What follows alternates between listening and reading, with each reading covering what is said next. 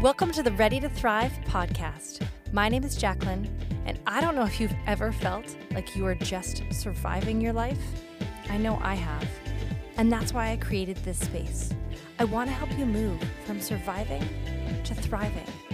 My goal is to help you get unstuck and actually enjoy your life. Each week, I'll be sharing practical tips and always point you to Jesus.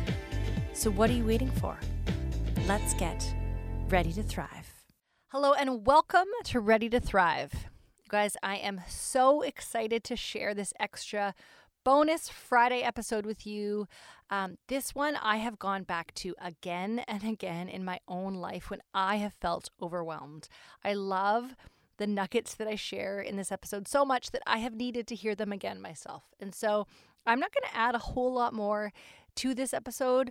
One thing I did want to ask is that if you are listening and you think, okay, this is actually really helpful, I have needed to hear this, and if somebody comes to mind, just share that episode with them. There are 3 dots in the bottom of your phone, if that's where you're listening, where you can scroll down and it says share episode, or you can copy the link.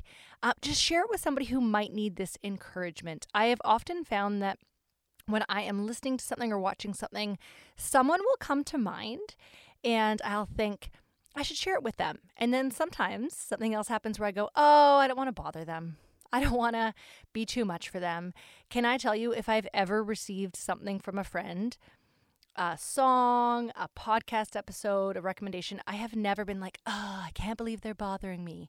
So don't let that voice deter you from sharing something. And again, I'm not saying you should share all my episodes, but I know that this can be really encouraging and could be the thing that someone else needs. Again, I have needed this particular message a few times over this past year, and even in the last 6 months.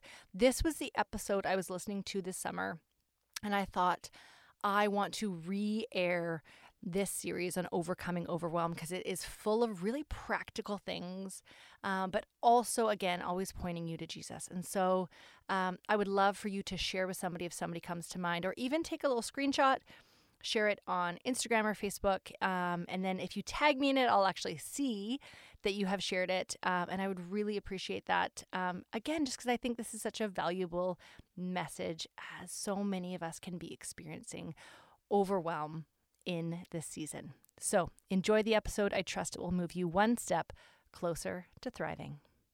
Welcome to Ready to Thrive. My name is Jacqueline, and this is the 3rd episode in a series I am calling Overcoming Overwhelm. Last week, I shared about how often anticipating the thing we are overwhelmed by can actually be worse than doing the thing itself, and how when we go through whatever it is with God and believe He truly wants good things for us and our lives, it helps us reframe our thought life and focus on what is instead of what if. So this week, I want to talk about some of my favorite tips when I am feeling overwhelmed. It's very simple. The best thing I can do when I am feeling overwhelmed is to do something. Often I feel slightly paralyzed when I'm in a state of overwhelm, and the larger the thing is, the more paralyzed I feel. If I'm planning a birthday party for one of my kids, there's a level of overwhelm to it. But if I'm planning a major fundraising banquet for hundreds of people, the potential for paralyzing overwhelm is that much greater.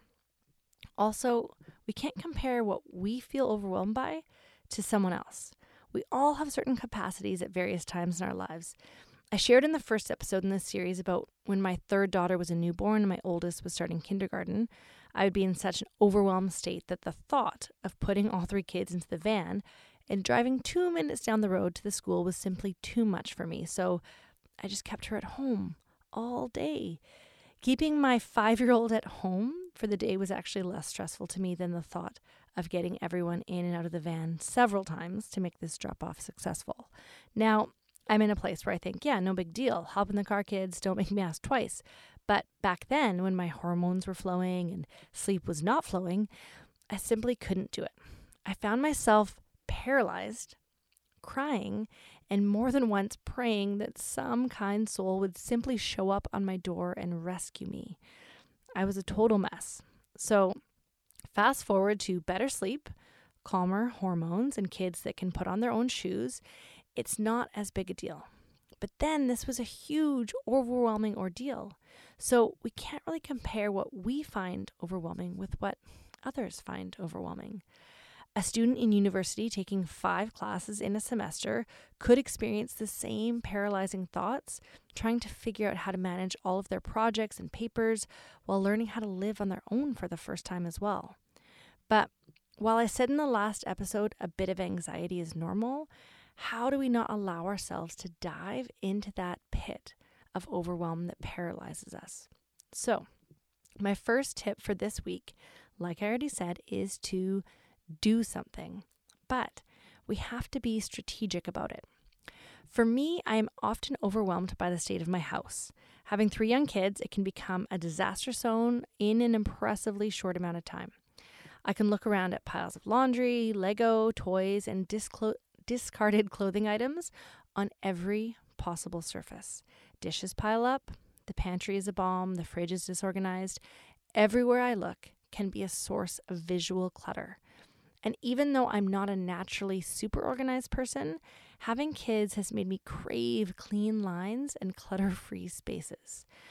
This type of scenario is a prime setup for me to feel overwhelmed. There is literally too much for me to do, and by the time I get one thing done, one of my sweet little cherubs will have created a mess somewhere else. So what is the point of even trying? And all the mothers said, amen. So when I'm faced with that moment, and I am often faced with that moment, I have to pick the thing that is a win for me. I need to build momentum. I need a simple victory that will help me feel like there is hope and enable me to keep going. I could start with the dishes. That's not too difficult, but here's the thing. The dishes will just keep coming.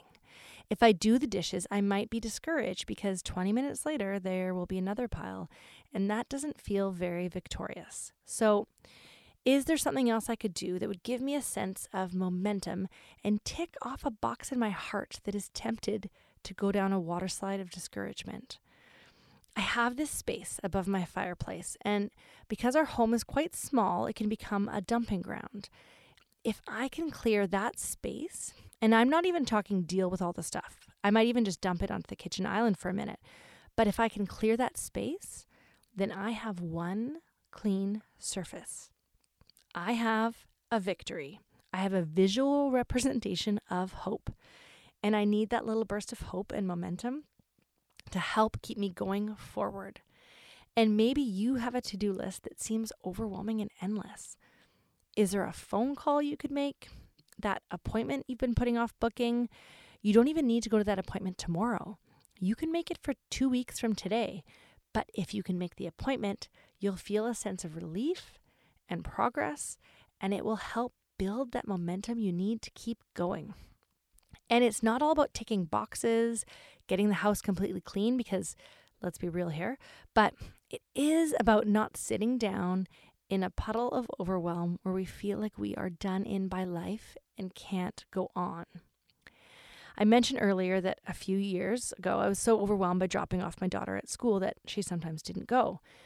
And while I'm not so overwhelmed by this prospect now, it doesn't mean that I still don't have times that same experience tries to get me down.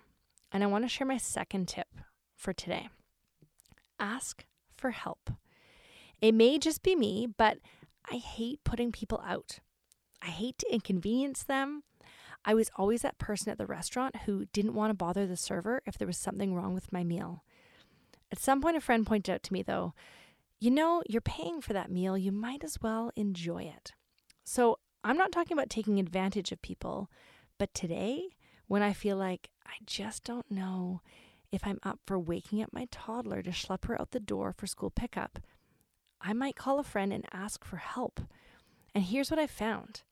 People are actually happy to help, and they will say no if they can't. Often when someone asks me for help, I actually feel honored that they asked, and it makes me feel good about myself. Helping someone else makes you feel useful. It gets all those good endorphins flowing. Okay, I don't know if that's actually true, but it sounded good to say. Either way, the feel-good juices are flowing. So if you find yourself in a state of overwhelm and there is some way in which someone could help you, don't be afraid to ask. What is the worst that could happen? They say no? That is generally the worst that can happen. I can't be held responsible for other freak things that would happen, but no is generally the worst that can happen. Okay, my last tip of the day is to really take a good look at where your time is actually going. I recently had an experience where I was feeling overwhelmed by all that loomed in my schedule for the week.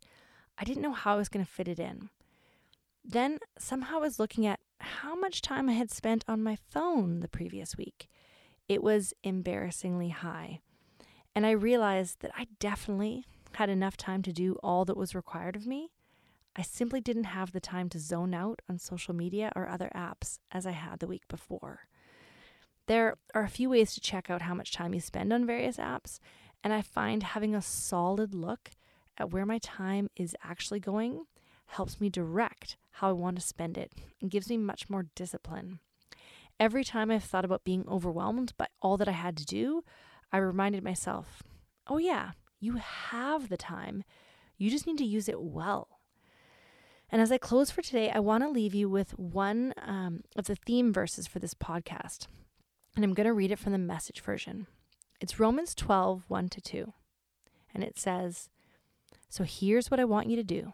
God helping you, take your everyday, ordinary life, your sleeping, eating, going to work, and walking around life, and place it before God as an offering. Embracing what God does for you is the best thing you can do for Him. Don't become so well adjusted to your culture that you fit into it without even thinking. Instead, fix your attention on God. You'll be changed from the inside out.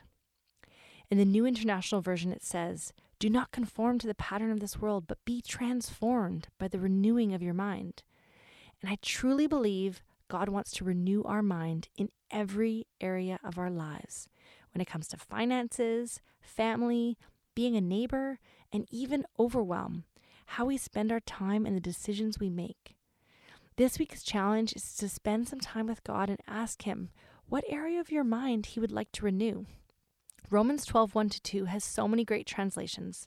Check out a few translations on your Bible app and write down your favorite. The more you are engaged with the Word, the more it will sink in deep in your heart and begin to transform you from the inside out. Renewing your mind is key to a thriving life.